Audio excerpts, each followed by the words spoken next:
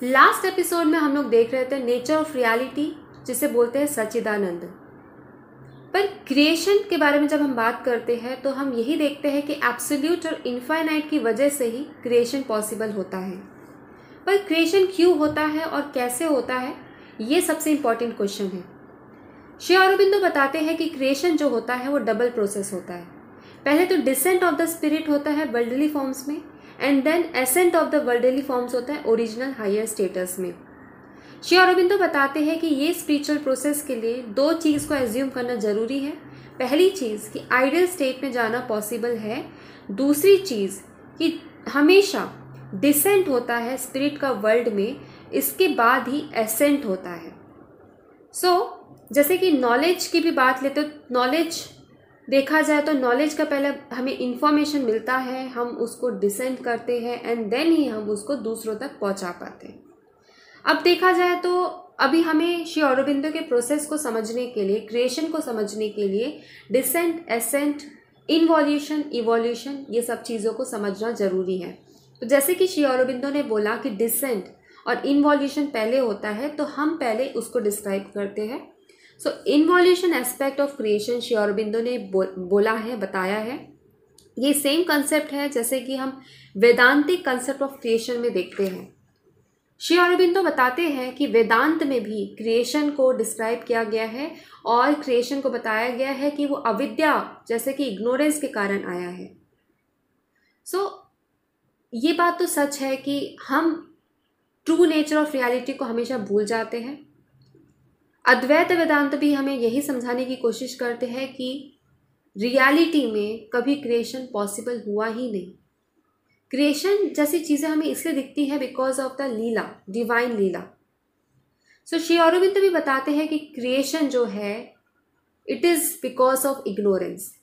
Ignorance Shri Aurobindo के लिए कुछ अलग है। ये डिवाइन कॉन्शियसनेस का पावर है जिससे कि वो खुद को हाइड करके रखते हैं, दूसरों तक रिवील नहीं करते। Ignorance is a kind of power of the divine being, जिससे कि वो अपने आप को रिवील नहीं करते। वंस वो अपने आप को रिवील करना शुरू कर देते हैं तो वहाँ पे नॉलेज पॉसिबल होता है। Once the divine consciousness starts revealing itself, then the concept of divine knowledge is possible.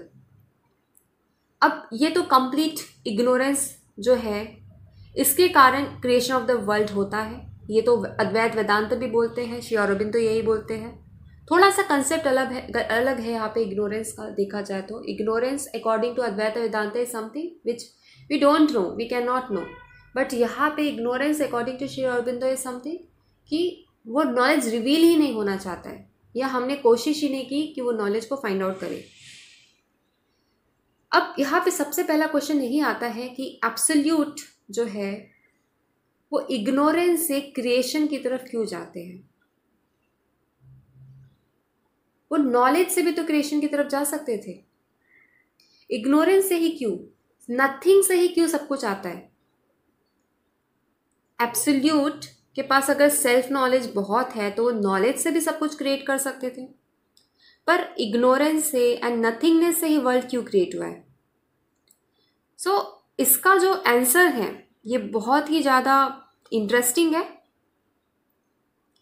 इसको समझने के लिए हमें इनफाइनाइट कॉन्शियसनेस को बहुत ही अच्छे से समझना पड़ेगा, जो कि इनफाइनाइट एक्शन से पॉसिबल है, और ये हमें ट्रुथ ऑर्डर रिवील करते हैं। अरबिंदो जहाँ तक देखा जाए तो बताते हैं, अद्वैत वेदांत को काफ़ी रिफर किया है श्री अरबिंदो ने। वहाँ से उन्होंने क्रिएशन के कंसेप्ट को समझने की कोशिश की है। जहाँ हमने देखा था कि अद्वैत वेदांत में बताते हैं कि वर्ल्ड का क्रिएशन हुआ है ब्रह्मांड के through and through the means of maya. तो यही रीज़न वो देते हैं कि वर्ल्ड जो है वो नॉलेज से क्यों नहीं, इग्नोरेंस से क्यों आया है।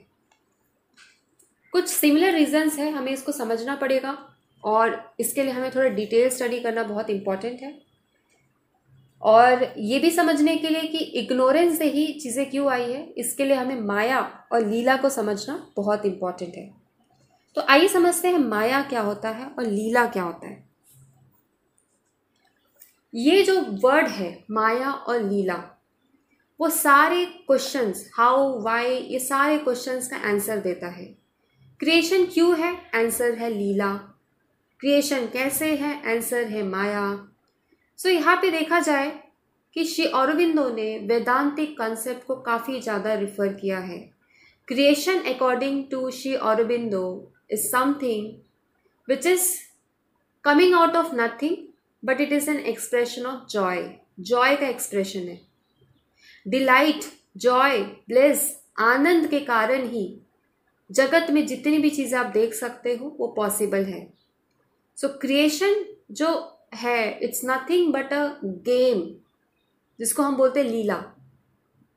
सो वर्ल्ड जो हमें दिखता है it is because of the divine game, that is the divine lila. So यहाँ पे ये भी बात है कि भले ये डिवाइन लीला की वजह से पॉसिबल है, बट उसका पर्पस एंड रीजन बहुत ही ज़्यादा वैलिड है। जब हम ये जान लेते हैं कि इसका पर्पस क्या है, इसका रीज़न क्या है, तब हमें रियलिटी के बहुत ही क्लोजर एस्पेक्ट का नॉलेज होता है। तो बेसिकली श्री औरोबिंदो ने बताया है कि इसका रीज़न है Satchidananda, and because of which creation was possible. So creation को जब श्री औरोबिंदो बोलते हैं कि जब क्रिएशन को देखा जाए तो इसका जो एग्जिस्टेंस है ये पॉसिबल है डिवाइन लीला के कारण। It's like a child's joy, poet's joy, actor's joy, it's a complete bliss. So ये दुनिया जो है it is because of the माया। अब श्री अरविंदो ये पता करना चाहते थे कि सच्चिदानंद जो है, ये सच्चिदानंद का कंसेप्ट आया कैसे है। तो फिर वो इस बात के लिए वो काफ़ी रीजनेबली सपोज करते हैं कि सच्चिदानंद जो है इसका concept it's like a magic band, it's a rule of law, एक पैटर्न है क्रिएशन का, और वो है माया। माया की वजह से सच्चिदानंद का कंसेप्ट आया है। माया को समझना है तो हमें इसको डिफरेंट तरीके से कॉम्प्रिहेंड करना पड़ेगा, उसके फॉर्म्स को समझना पड़ेगा। ये फॉर्म जो है वो फॉर्मलेस है, इसको भी समझना पड़ेगा। उसके सेंस ऑफ नॉलेज को, उसके इंटेलिजेंस को, इल्यूजन कैटेगरीज को, सबको समझना पड़ेगा। तो श्री औरोबिंदो जो है वो जो माया का दूसरा मीनिंग है जो कि इल्यूजन है, उसको एक्सेप्ट करने में थोड़ा हेजिटेट करते हैं, क्योंकि अगर हम माया के थ्रू बता दें कि माया के कारण वर्ल्ड का क्रिएट है, अगर हम बोल दें कि माया इल्यूजन है, तो इसका मतलब है कि वर्ल्ड भी इल्यूजन है, जैसे कि हमने अद्वैत वेदांत में पढ़ा था। पर श्री औरोबिंदो बोलते हैं कि वर्ल्ड तो अनरियल नहीं है, अगर वो ड्रीम भी है तो वो रियल है। प्रेजेंट स्टेट में हम जो भी चीज़ें देख रहे हैं वो रियल है। वो बोलते हैं कि वर्ल्ड जो है अनरियल हो ही नहीं सकता। अगर वर्ल्ड रियल अनरियल होता तो उसका एब्सोल्यूट एक्सिस्टेंस होता ही नहीं। सो इस बेसिस पे हम ये बताएंगे कि world according to Shri Aurobindo is real. So जो पहला कंसेप्ट है माया का, कि maya is the power that creates the world, ये तो सच बात है, but maya is an illusion, ये जरासल गलत बात है। इसको श्री औरोबिंदो नहीं मानते। सो श्री औरोबिंदो जो है माया के अलग कंसेप्ट को लेके चलते हैं। माया को अगर वो कॉस्मिक इल्यूजन बोलते हैं तो वो इसे सुप्रीम रियल भी बताते हैं। वर्ल्ड जो है इसको हम माया इसलिए बोलते हैं क्योंकि ये एसेंशियल ट्रुथ नहीं है, बल्कि इट इज समथिंग जिससे कि सारी दुनिया का क्रिएशन हुआ है। और बात रही इन्फिनाइट कॉन्शियसनेस की, सो इन्फिनाइट कॉन्शियसनेस तक भी हमें जाना है तो हमें माया के कंसेप्ट को समझना होगा। सो यहाँ इस एपिसोड में मैं यहाँ पे एंड करती हूँ। यहाँ मैंने आपको बताया माया एंड लीला का कंसेप्ट, और मैंने बात किया क्रिएशन के बारे में, जो कि ascent and descent, evolution involution दोनों से पॉसिबल है। उसके बाद मैंने बात की यहाँ पे different types of concept like absolute, infinite consciousness, Satchidananda, concept of reality. यहाँ पे मैं इसको एंड करती हूँ और नेक्स्ट एपिसोड में मैं आपके लिए लाऊंगी concept of ascent, that is the evolution. So keep listening and share with your friends, ताकि आपको भी श्री औरबिंदो के कॉन्सेप्ट्स क्लियर रहे और आप दूसरों तक भी शेयर कर सकें.